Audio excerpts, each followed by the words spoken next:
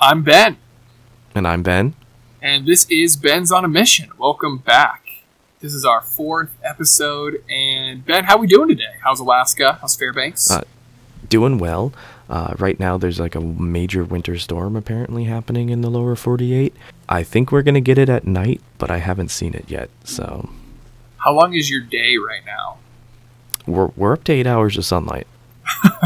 That's so crazy. I'm things are looking up over here. Wow, yeah. How's things in Boise today? It's snowing, which is interesting. Yeah, you say that. I guess I didn't know that. In my head, Alaska was so far away that I didn't know if like any weather correlation would happen, but yeah, I guess we're sending it up to you. But it's sunny, it's nice, it's supposed to be warm next week, and feeling good. Awesome. Today's episode is about relationships. We did an episode a little while back about Christ-like friendships and thought it was great. And today we're going to take a little bit more of a look at romance and romantic relationships and the crossovers between romantic relationships and friendships and kind of the purpose of relationship as a whole.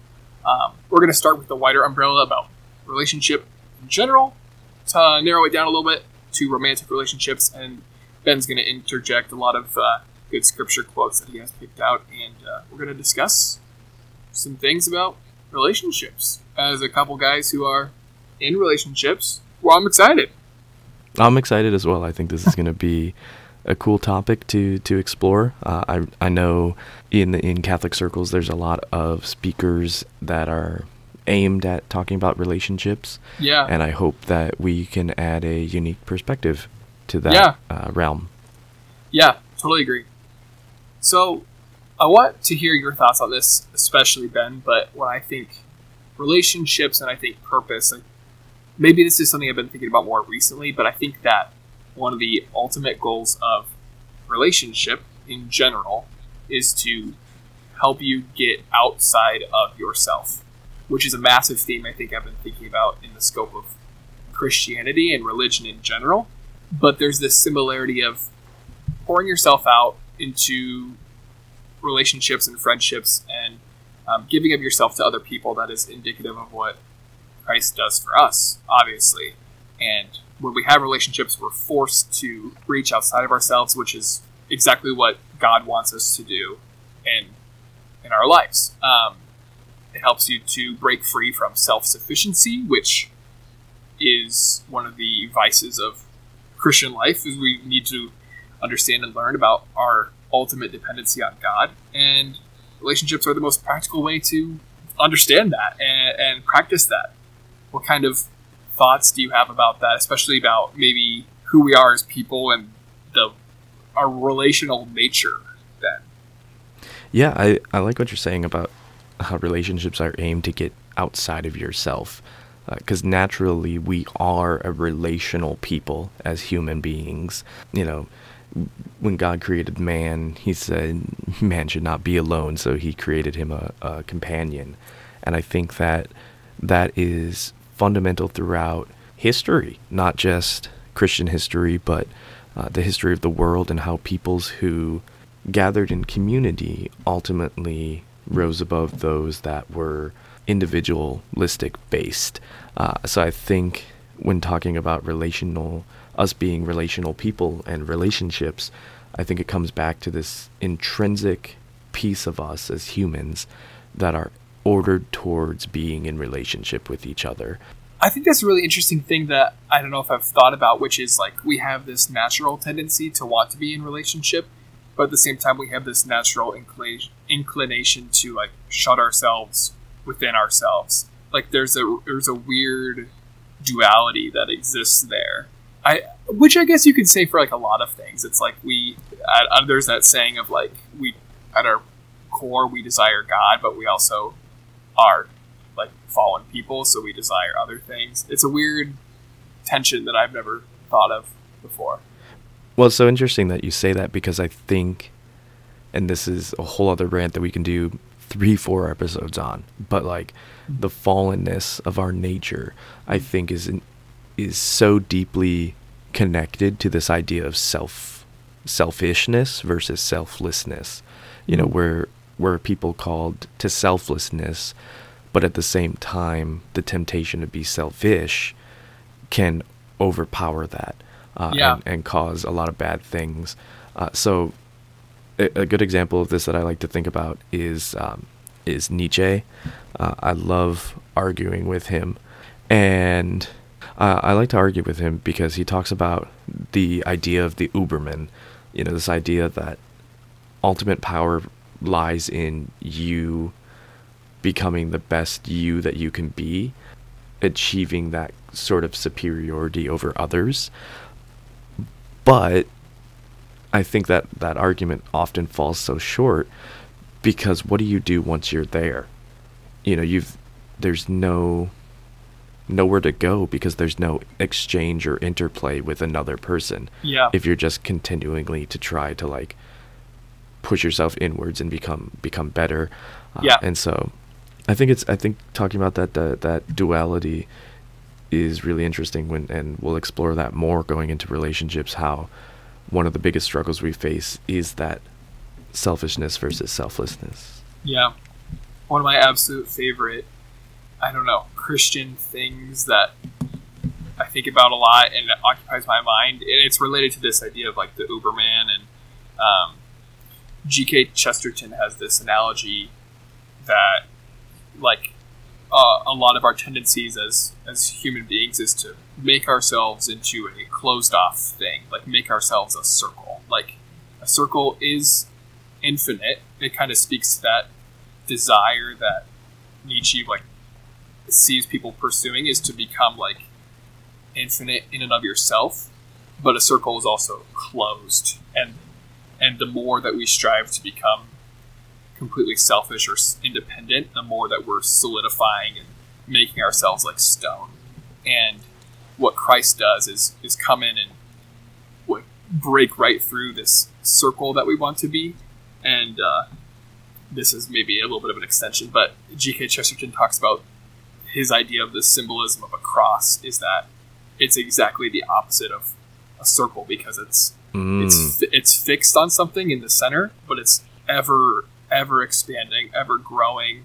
It's infinitely more infinite than a circle. Like you could draw a cross and make it go on forever and ever, and it's expanding and growing, and it has a purpose. Versus a circle, something completely contained within itself, doesn't have any purpose, and it's just kind of sedentary.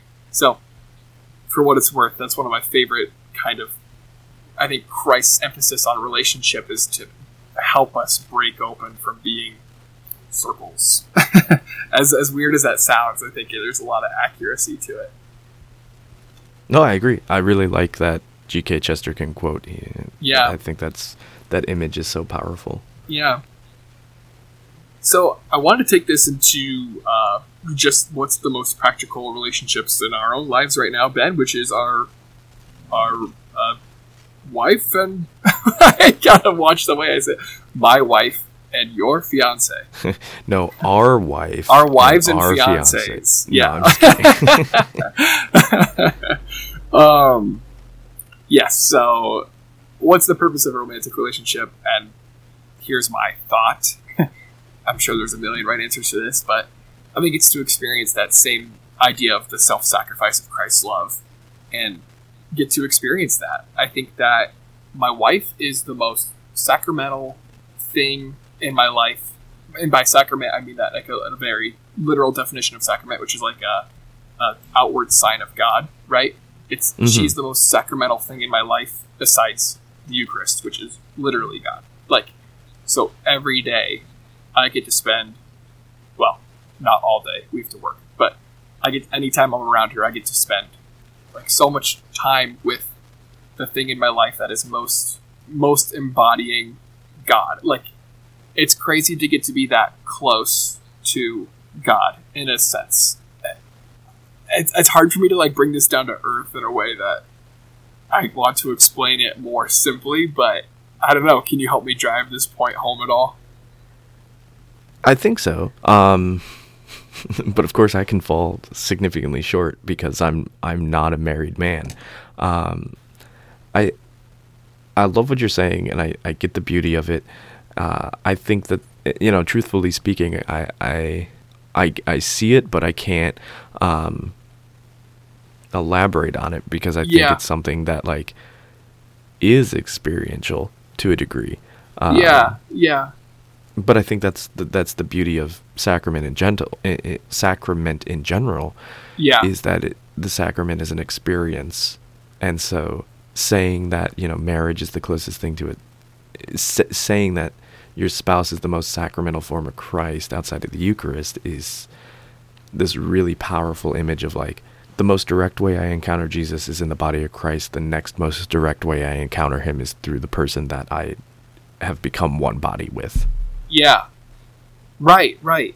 I think I got part of this idea. You helped me jog my brain on this. Is from some sort of story or maybe a video I watched a long time ago about someone who was like experiencing a lot of turmoil because they thought that they were supposed to actually become like a religious sister. I think was this video. They thought they were supposed to be, and they were married, so they were experiencing this thing of like feeling so bad, like they had the wrong vocation, like they really loved their husband, but it something wasn't feeling right. And in this moment of prayer, Jesus is giving her this image of her husband, and then he starts with Jesus is giving her this image of himself, and then kind of like takes his hand and kind of wipes it in front of his face, and it becomes her husband, and then he takes his hand and wipes it in front of his face again, and it's back to Jesus, and Jesus says like, do you understand what I'm telling you?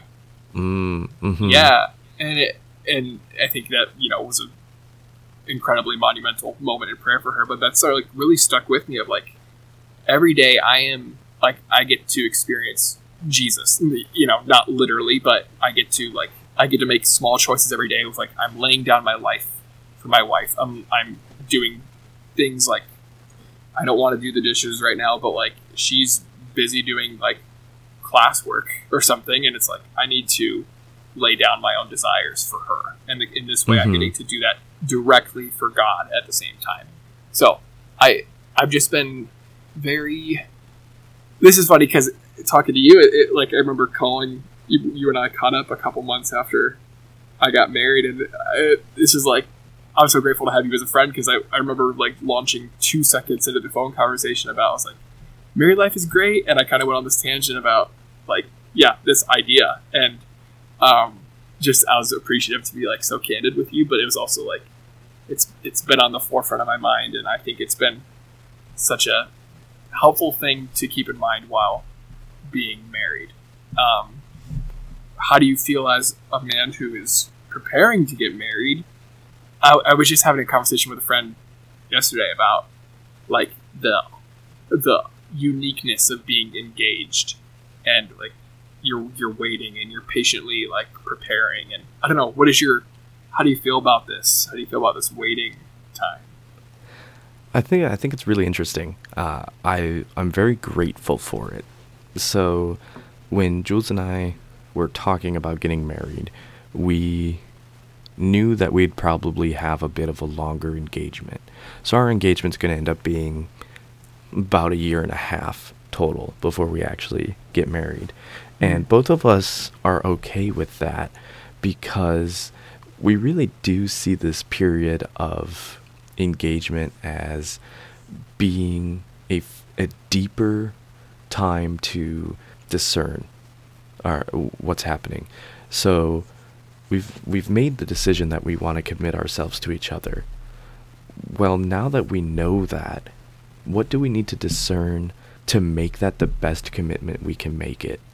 And so it's really spiritual in the sense of, I have to look inward at myself, for example, and I have to ask myself, what are things I need to improve so that when I make that final vow, on the altar, I'm going to be the best me at that moment that I can present to her. Yeah. And vice versa. And so it's this really great opportunity in which we've had a lot of fun kind of peeling back the curtain and asking some of these really difficult questions, things that we've talked about plenty of times while we were dating, but now it has more weight to it. What is something that you struggle with spiritually that you think is keeping you from being a giving spouse or a giving partner?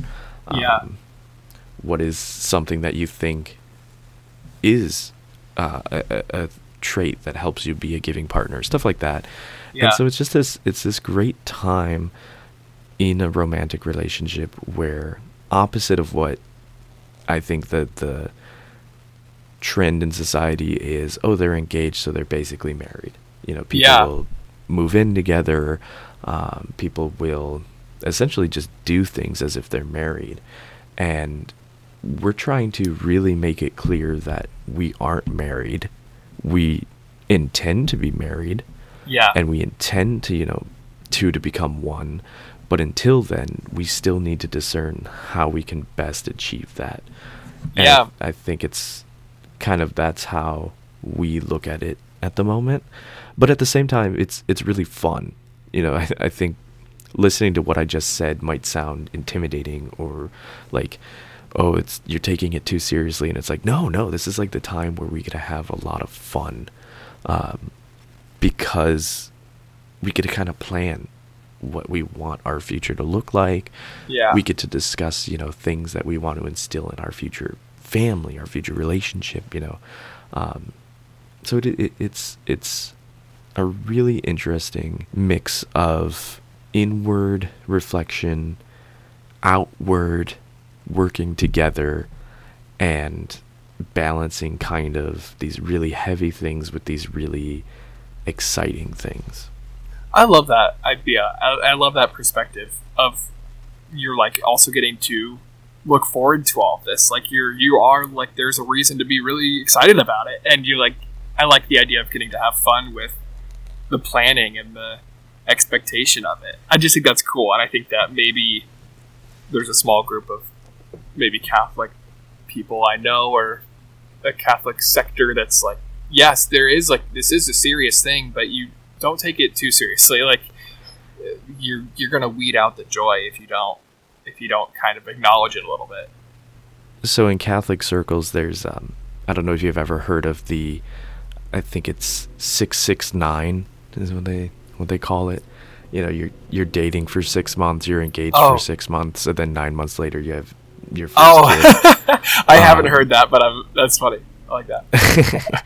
It's something that I feel like people do, and to me, it's like, I don't want to cast judgment on saying like they rushed it or anything, but part of me wonders, like, did you take that appropriate amount of time to prepare yourself? Because kind of a segue from this, and you might laugh at me or think this is a strange thought, but like, being engaged and waiting, like this process of waiting and preparing, has made me understand like the church's teaching on like sex a lot more.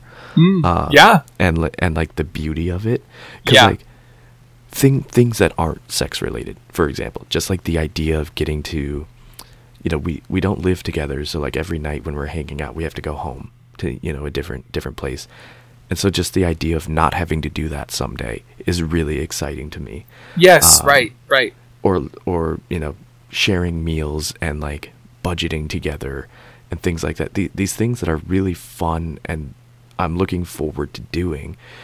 And then I catch myself being like, wow, I wonder if this is like what what the church means when they talk about like that beauty of waiting for, sharing that sexual intimacy. Because it's like, then I think about that and I'm like, oh my God, that's going to be so incredible. Like, yeah. And it's really cool that I think I've gotten to understand that even better because of being engaged. Yeah.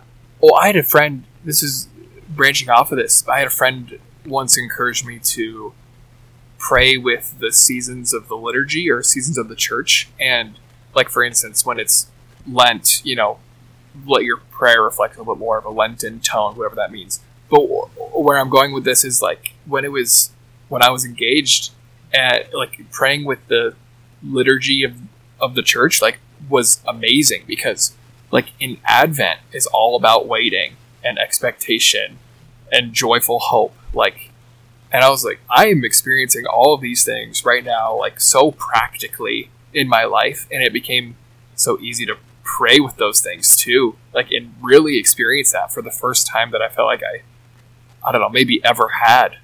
It was like a cool thing, and it's so interesting that you're only engaged once and for a for a short amount of time compared to the amount of time before you're engaged and the amount of time after you're engaged, and it's a cool time to get to grow in your spiritual life because it's just short and it's unique and it's really cool. I don't know, Man, you're giving me so much more to pray about now. I'm so excited about this. Oh, cool. Good. I'm gonna be glad. reflecting on being engaged hardcore. Yeah, that's cool. I love it. Well, cool. The next place I want to take this question, which I think is a good segue off of this, is, Ben, I want to pick your brain about the Catholic understanding of men and women, because I struggle to find a right line here, or maybe I'm gonna say, I want to obviously preface that most of the things I'm saying here are probably just opinion, and I'm not saying that these are Catholic theology or maybe backed by anything. And I want to say that too, to say take what I'm saying with a grain of salt or less. But I think that there is an obvious, important difference between men and women. There's a reason in Genesis it says God created a man and women, that's on purpose. So there's something distinctive, but in in my relationship, me being a man does not affect how I treat or go about interacting with my wife. I don't view my role as more of the provider, as more of the guardian or whatever. Because it doesn't matter if my main purpose and my main goal is to love like Jesus loves.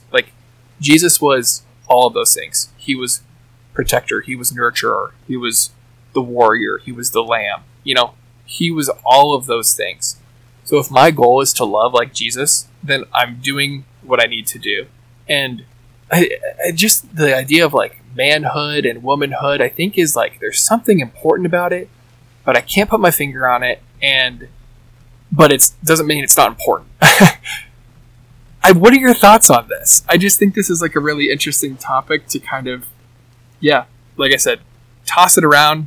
I don't want to take this so seriously, but because my opinions are just opinion at this point. But what do you think about all this? No, thanks for asking. Hearing you talk about it, I think there's two distinctions that I want to touch on here. And the first is the idea of man and woman, and the other is the idea of feminine and masculine. So man and woman are, hard defined truths and realities. I'm sure I'll get an earful from somebody somewhere because I said that. But it's true. And I'm not going to back down from that. However, I think we start skewing things when we try to take the idea of femininity and masculinity and use that to define what is man or what is woman. So hearing you talk about you don't feel intrinsically like you're the provider or something in your marriage, or you have to be the guardian or protector, that's fine. Okay, I think that's perfectly okay, because I think that idea isn't under what intrinsically makes you man or woman. I think that idea falls under the idea of something that has been agreed to be more masculine than feminine. But that doesn't necessarily define manhood or womanhood. If you're following. I think you're speaking some truth that I agree with. Yeah, keep going. Okay. So now the biggest issue that I always confront here is the notion of man and woman are complementary. But the notion of feminine and masculine is something that can be applied to both man and woman. So all things considered, I'm into some very, I think, what you would call feminine things. But because I'm into these feminine things,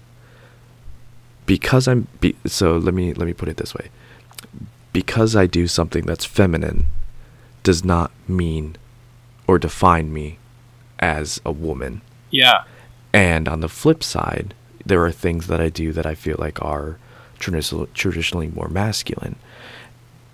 Just because I do something that is traditionally more masculine, that thing which is masculine does not define my manhood.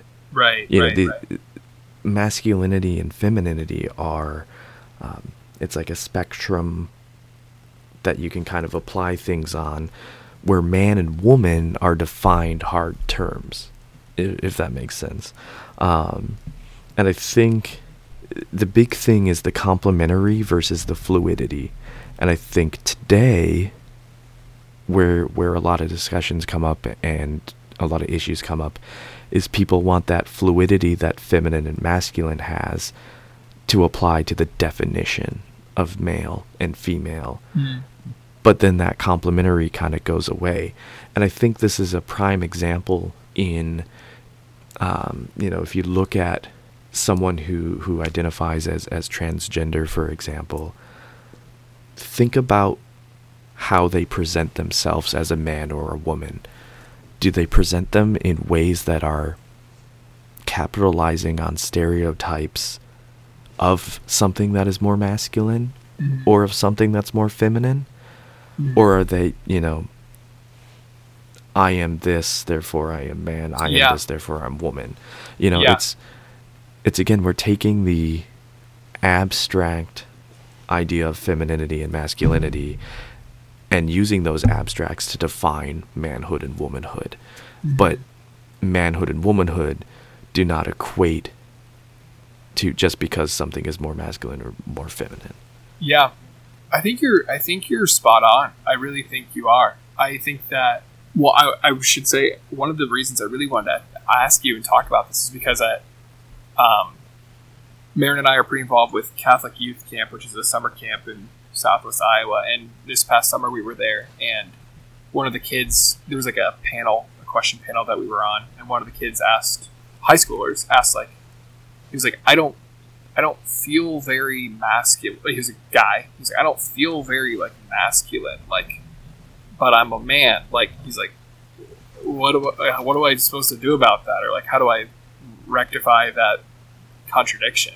And I hope that we spoke to the truth of it, which is basically a lot about what you said, is you don't need to feel like a man, because that doesn't change that you're a man. You don't have to feel strong. I don't know if feeling strong is not a feeling I feel very often, Ben. I don't feel very strong, okay? Kind of a skinny twig of a guy. So feeling strong is not something I experience very often. So he was like, I just don't feel like I'm being the provider guy, strong, buff dude, And I was like, you shouldn't have to, and that you don't need to. And I think you could even see in the answer, of the truth of that answer. I think that he was feeling very relieved by that, because I think he felt like he had to live up to this expectation of being masculine, and it's not true.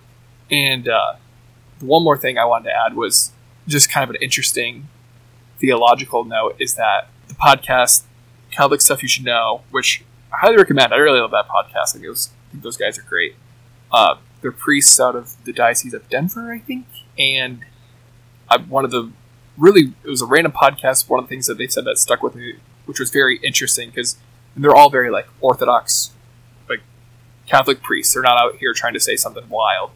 Is one of them had this very good theological explanation of every person, every man, woman is in the feminine disposition to God.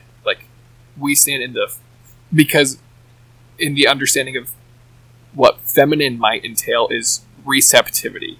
We are always receiving from God. So, we feeling masculine or feminine is kind of arbitrary, and then you can kind of even extend on that and say, like, we are all in this disposition of receiving from God. Like, that's maybe a more accurate definition of even femininity or something. I don't want to get too into the weeds here. Yeah. I'll take it even further there. The church is the bride of Christ. Well, who right. is the church? Yes. Yeah. Exactly. Right. We all have this romantic relationship with Christ to a degree, and it's feminine. Yeah. It is feminine in its nature, and there's great beauty in that. And I think it goes to show the power of femininity, and the specific graces that come from that intrinsic kind of design that God had put in us. Yeah, I think it's great. If I said anything wrong here, listeners, or something that you want to challenge or something, I would be very happy to. I think these ideas are super interesting. I like the idea of just like talking about this and kind of trying to sort it out a little bit, because I think that, I don't know, even I'm being very just opinion here, Ben. Like, I get very bothered when I see things that are like, how to be a man, or the Catholic Man podcast, or I don't even know, like, what does that mean? Like, what does that mean? I genuinely don't understand what you're talking about. Like, your role. I have go ahead. I don't shy away from talking about my discomfort or my displeasure with certain Catholic influencers who are in tune with that sort of identity of testosterone equals Catholic manhood, and it's like, right, you're not helping, actually. No, you're not. When you're doing that. Yes, there's a place for that, but again, they're taking concepts and using the concepts to define, rather than actually using the definition of what they're trying to define. Yes, yeah. It's like, I'm not trying to dunk on guys who want to go, I don't know, shoot some guns in the woods, and I'm not trying to dunk on some women who insert stereotype, but it's like, that's not who you are, and it's weird to make your identity that. Like, it really is. You're more than that too. Like, in my exactly right. That's what I'm trying to say. Is like, you're limiting yourself severely if you do that. Yeah. So like even just looking at myself inwardly, it's like, yes, I own a gun. Yes, I love to drink whiskey. Yes, I love playing sports. But at the same time, I love making a cozy cup of tea and watching a rom-com. I love doing musical theater, which is often associated with a more feminine sort of degree. And I love hosting and cooking and taking a domestic role to a degree. Mm. I'm both feminine and masculine. Yeah. But I am a man. And I think that's cool. That's kind of how I conceptualize it. Yeah. Spot on. I don't have much more to add. Great brain picker there. Yeah. I think kind of tying this into relationships, it's an important question to ask and an important kind of topic to explore, because navigating relationships specifically between men and women is a unique thing. And again, we have to remember that you might be friends with someone that you share a more feminine quality with, but you might also be friends with someone that you share a more masculine quality with. Mm-hmm. We shouldn't get ourselves caught up, though, then in thinking that because I do something masculine or because I do something feminine, I am man, I am woman. Right. This is so interesting. I'm even thinking I don't think I even view Jesus as masculine, with in the stereotypes of what masculine means. I my image of Jesus always is, and I was saying this don't put these into categories yet. Really don't. But it's I view Jesus as comforter. I view Jesus as gathering the people. I feel Jesus is like mm-hmm. meeting everyone. Like mostly like comforter, I think, is my main word I would associate with Jesus. Like, and now, if you want to put that into a category, people would say maybe comforter is more feminine of a thing. So great, maybe I think of Jesus as more feminine. Okay, there we go. Like, it doesn't matter. Like, Jesus was all things to people in the way that they needed them. And Mm-hmm. if that's not your goal, you're just missing out, and that's like a frustrating thing. Yeah, there's been this like, I think this thing of like the Catholic man bro podcast, or I don't know, the Catholic woman is like maybe a little bit of a like response to like what we've seen in our society lately of like just I'm not trying to get into this necessarily, but just like the ideas of like sex and gender, these kinds of things, and like there's been this hardcore like polar opposite response from maybe Catholics or Christians of like, oh no, okay, it's very rigid, like I'm a man and I drink beer all the time, or it's like it was born out of maybe a response to these things, and it's like, no, you're still missing the point. I don't know, I'm being a dead horse at this point, honestly. So No, I hear you, and I hope our listeners hear us. Spend a lot of time on that, and I think it's super important that people kind of reflect on those questions as well. I wanted to say a 10-second qualifier, which is that I don't read a ton of stuff from like Blessed Is She, but even though I was like kind of making fun of Catholic outlets that have like woman or man or he or she in the name, I think their stuff has been like great from what I've seen and read. Like my wife will send me stuff sometimes and I'm like, this is awesome. Like, and it doesn't have, at least the stuff she sent me doesn't have anything about like, as a woman, blah, blah, blah. Like, it's just been really good stuff. And so anyways, I don't want to dunk on people also who are like doing genuinely good things. No, and I think it's important too to note on top of that yes, we might have our disagreements with, and we might critique certain ministries or certain individuals, but they also are trying to do God's work, and they're also trying to come to an answer. And if you're someone that identifies with that and can find truth and find the truth through that, then all to you, as long as you continue to live a charitable and God-centered life from exactly. Well, sweet, Ben. If you have anything else about men and women and romantic relationships, otherwise I've got maybe one last topic to go on to. No, I think we covered a lot about romanticism. There's a couple scriptural things I'd like to say just to tie a knot on kind of the romantic relationships. And one of them is that I think sums it up really well is actually from a reading from the book of Tobit. And it's actually a choice that at a Catholic wedding people can choose as one of their readings. And it's near the end of the book, and it's Tobiah and Sarah, and they just got married, and they're about to essentially sleep together for the first time, and they get up and they pray together before they like consummate their marriage. And it's this really beautiful passage, and if you're cool with it, I'd love to read it. This is one of my favorites. Yes, absolutely. It's so beautiful. Okay, let me go forward here. On their wedding night, Tobiah rose from the bed and said to his wife, "Sister, get up. Let us pray and beg our Lord to have mercy on us and to grant us deliverance." Sarah got up, and they started to pray and beg that deliverance might be theirs. They began with these words: "Blessed are you, O God of our fathers.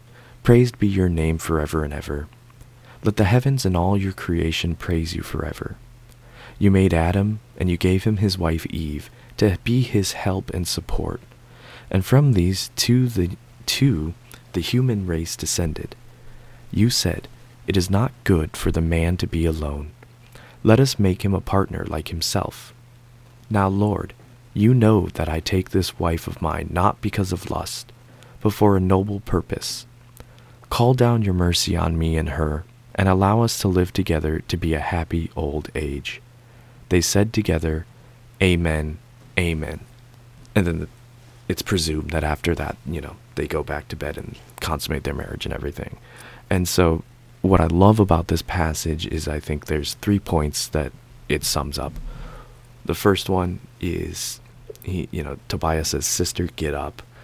And then in his prayer, he quotes the story of Adam and Eve, and it establishes this equilibrium between the two, that in a relationship, you are equals. You're not, one is not to dominate the other. They are to be together, right, and unified. The second thing they do is they give it all to God. I think kind of like we talked about in Christ-like friendships, where it has to be Christ-centric.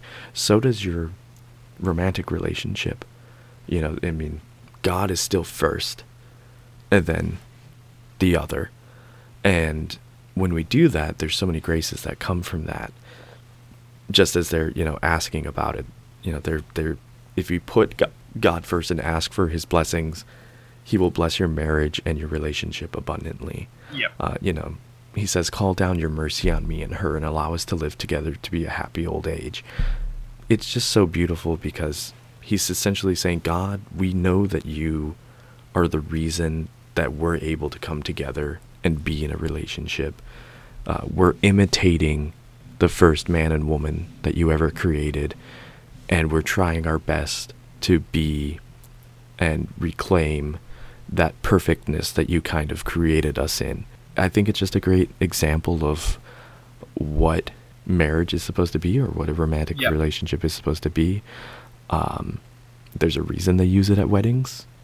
I'm pretty sure Jules and I are going to use it at our wedding. Nice, cool, beautiful. But that was, just kind of a scriptural tie that I'd like to put on that talk on romantic relationships. Yeah. There's even something I wanted to add from. I wish I could. My computer died on me, so I can't remember it. I would look it up, but it's in the nuptial blessing and something about those. I'm really going to butcher this, so this is an invitation to people who are listening to this to look up Catholic nuptial blessing wedding, and in the blessing they talk about like God making man and women, and there's an important emphasis on the equality of them, and I think that this scripture points to that. I think the Catholic wedding mass points to that. Like, yeah, just your point about not dominating one or the other. Like, we're meant to be equal, joint. Oh, that's what it is. Joint heirs to the blah blah blah. I think it's something about joint heirs. Anyways, yes, you should look it up. It's good. That's awesome. And the other scriptural passage that I'd like to talk about is Galatians 6:2, and I bring it up because I think it's related to the transgender and, gender dysphoria and gender and sex discussions and things that are going on in culture. And I think it's a nice reminder that when we're in relationship with people who might be struggling with this or might have perceive this in their own life, that we keep this in mind. And that's Galatians 6:2. It says, carry each other's burdens, and in this way you fulfill the law of Christ. People may come after me for suggesting that transgenderism is a burden. But I think that there is a burden that people are experiencing, and we need to be able to walk with them and accompany them through that burden, however it may present itself, and do it in a charitable manner. And I think that's how I wanted to tie that scripture piece into what we were talking about. Right on. Yeah. Right. I mean, even this isn't exactly your point, but to like extend it, it's like marriage is a burden. Yes. Life is a burden. Relationships are burdens. Like every day I am called to take up the burden of the self-sacrifice that I need to partake in as part of being in a marriage. It is not easy. This is kind of funny. In another, I think, Catholic Stuff You Should Know podcast, I think they talk about this because one of the priests is Byzantine Catholic, and something like in their Catholic wedding ceremony, there's a moment where, oh, is it Byzantine or is it like one of the Russian Catholic? They give each other, I think, a crucifix. Like, it's part of the ceremony, and it's symbolic of, I am giving you this, like, here is me presenting you the cross of Christ. Like, by you getting into this marriage with me, like, you are going to be crucified. Like, do you know what you're signing up for? Like, sorry, once again, not trying to make this so serious, but there's like a lot of joy to it for real too, because it's like, oh my gosh, like I get to feel this burden every day. It's like, this sounds like insane. Like, this sounds literally crazy to someone who like isn't Christian or Catholic. Like, it really does, but it's like a joy to get to experience this and experience it so like explicitly. Like, I am in a perpetual state of being married, and I would perpetually be carrying my cross. And that gift was bestowed to me 8 months ago, and I'm gonna have that until I die, and I'm so happy about it. Like, it's a weird thing to say, and I hope someone listens to this and it's like, what are you talking about? Because it's like kind of the point, which is great, and I hope you get to experience that in your relationship too, Ben. Or maybe it's more material for prayer, but that was a cool thing I was praying about a lot when I was engaged. So No, I love that, Ben. yeah. Well, to go into the very last portion of this, which at least in my head, I don't have a whole lot here. I just kind of want to keep it brief, but friendship, because that's a relationship that we have in our lives is friends, and I don't want to do too much here because we did a whole episode on Christ-like friendships, but I kind of want to pick your brain a little bit too about what is the benefit or purpose or what's the excitement of a friendship, Ben? Like, especially like, this is maybe going to be a hard question, but if I have my wife, why do I need friends? Like, why can't she be my friend? And there we go. Got my friend who's also my wife, and there we go. Like, what benefit is it to me to have friends who aren't, to have friends that I'm not married to? Great question. Well, first I want to highlight that I think your spouse should be your best friend. I think right. Yes. Totally agree. I mean, friendship is a huge part of falling in love and loving your spouse. To answer your question, though, about having friendships outside of marriage, I have two kind of thoughts. The first one is practical, and the second one is more philosophical.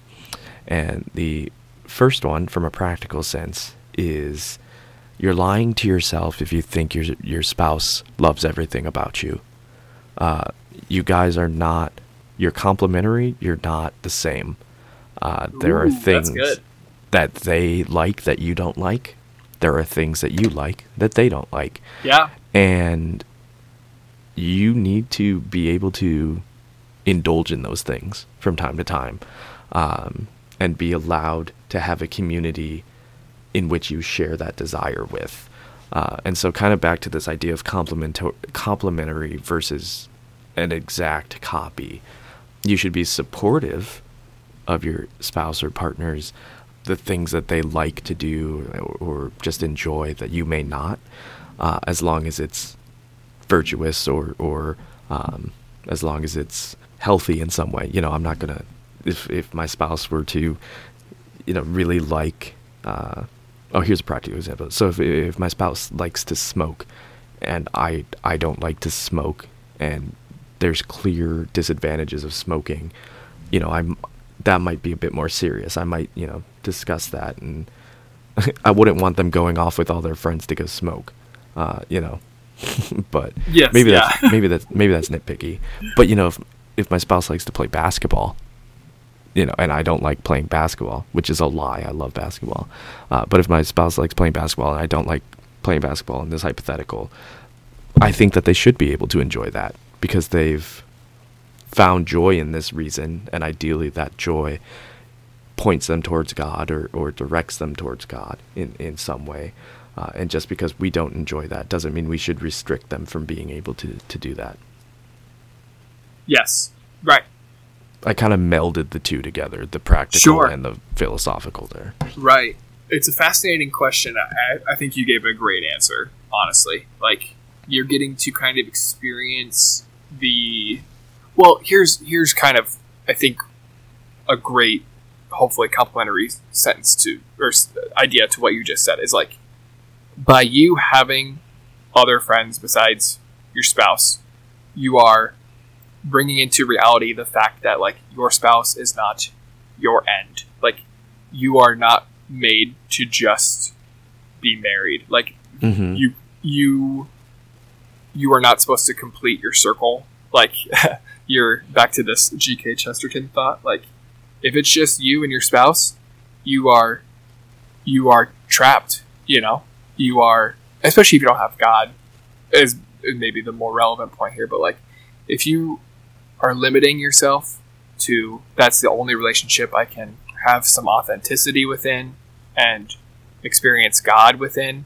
Yeah, you're just limiting yourself, and it's, you're not experiencing the multifaceted nature of God, all the different creative ways that God brings about His beauty in the world. And yeah, I hope I'm making some sense here, because it's kind of tricky, but it's like there's some sort of difference in how like I can grow closer and closer in friendship to like my brother or something, and I can also grow closer and closer in friendship and relationship to like my wife, and having both of those is great and good, and we need that. And like, they're different relationships by nature, but they can grow.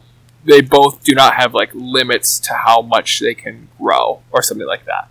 And yes, yeah, is that making sense? That makes perfect sense to me. I feel like I'm not, but this is great that it makes sense to you, because yeah. Each relationship is unique in its own way, and we need it because each relationship offers us something that the other relationship can't necessarily. Yeah.